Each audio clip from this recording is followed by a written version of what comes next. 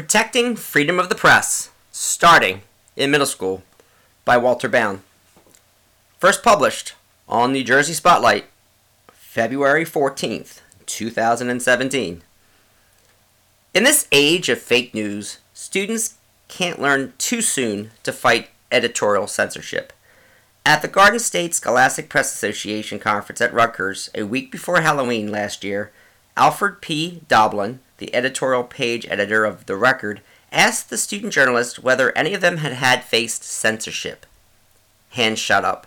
One by one, students discussed various stories that the administrations refused to print. One student journalist said how her newspaper wanted to run a story about teenage pregnancy, but the school officials thought that such a story was not appropriate for a school newspaper. Doblin asked, "How did your advisor feel about the story?" "She wanted to keep her job," the student replied. The journalism advisor has a right to worry. Advisors must promote, encourage, and support the freedom of the speech of students, and yet advisors are part of an institution that may not want or like or agree with what is printed. What then should an advisor do when the school officials employ prior restraint? Under the threat of this rather dubious euphemism for censorship, advisors are caught between two storms, supporting the Constitution and covering his or her own derriere.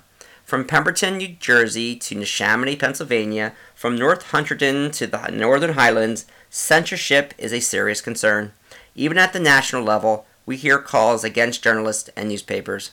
That's why it's essential to support a New Jersey bill co-sponsored by Assemblywoman Gail Phobos, Republican of Sussex, and Assemblyman Troy Singleton, Democrat from Burlington, that would protect students and advisors from administrative censorship.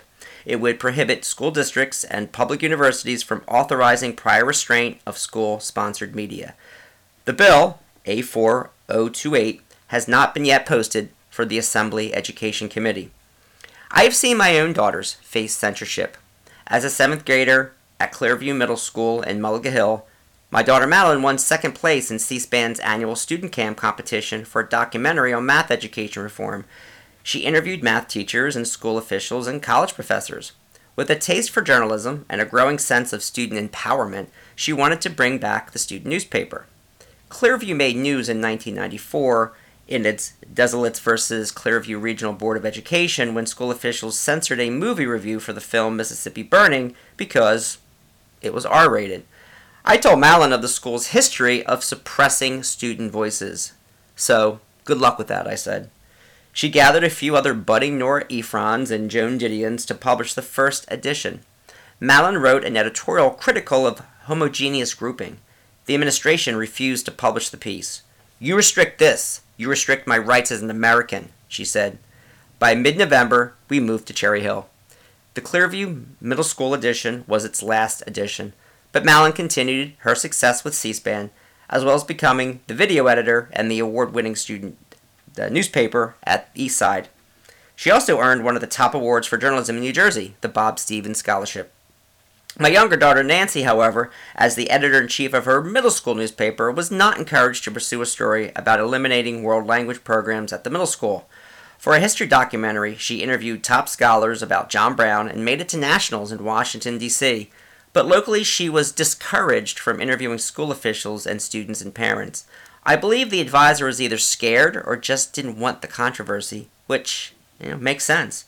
It's a hostile environment out there for advisors. Hey everyone, Walter Bound. It's been a couple years since that bill was introduced. We're still fighting with new voices to get that bill approved in New Jersey. So do what you can, help out. If you like this, go to my YouTube page, listen to more of my Spotify. I have 2 Spotify channels, Down with Bound, also Liberating the Educators. So Liberating the Educators largely deals with education and reform. And Down with Bound is just some fun stuff, some comedy, some narrative, and a lot of educational videos where I flip the classroom and lecture on things regarding English and history. Thanks so much. Bye-bye.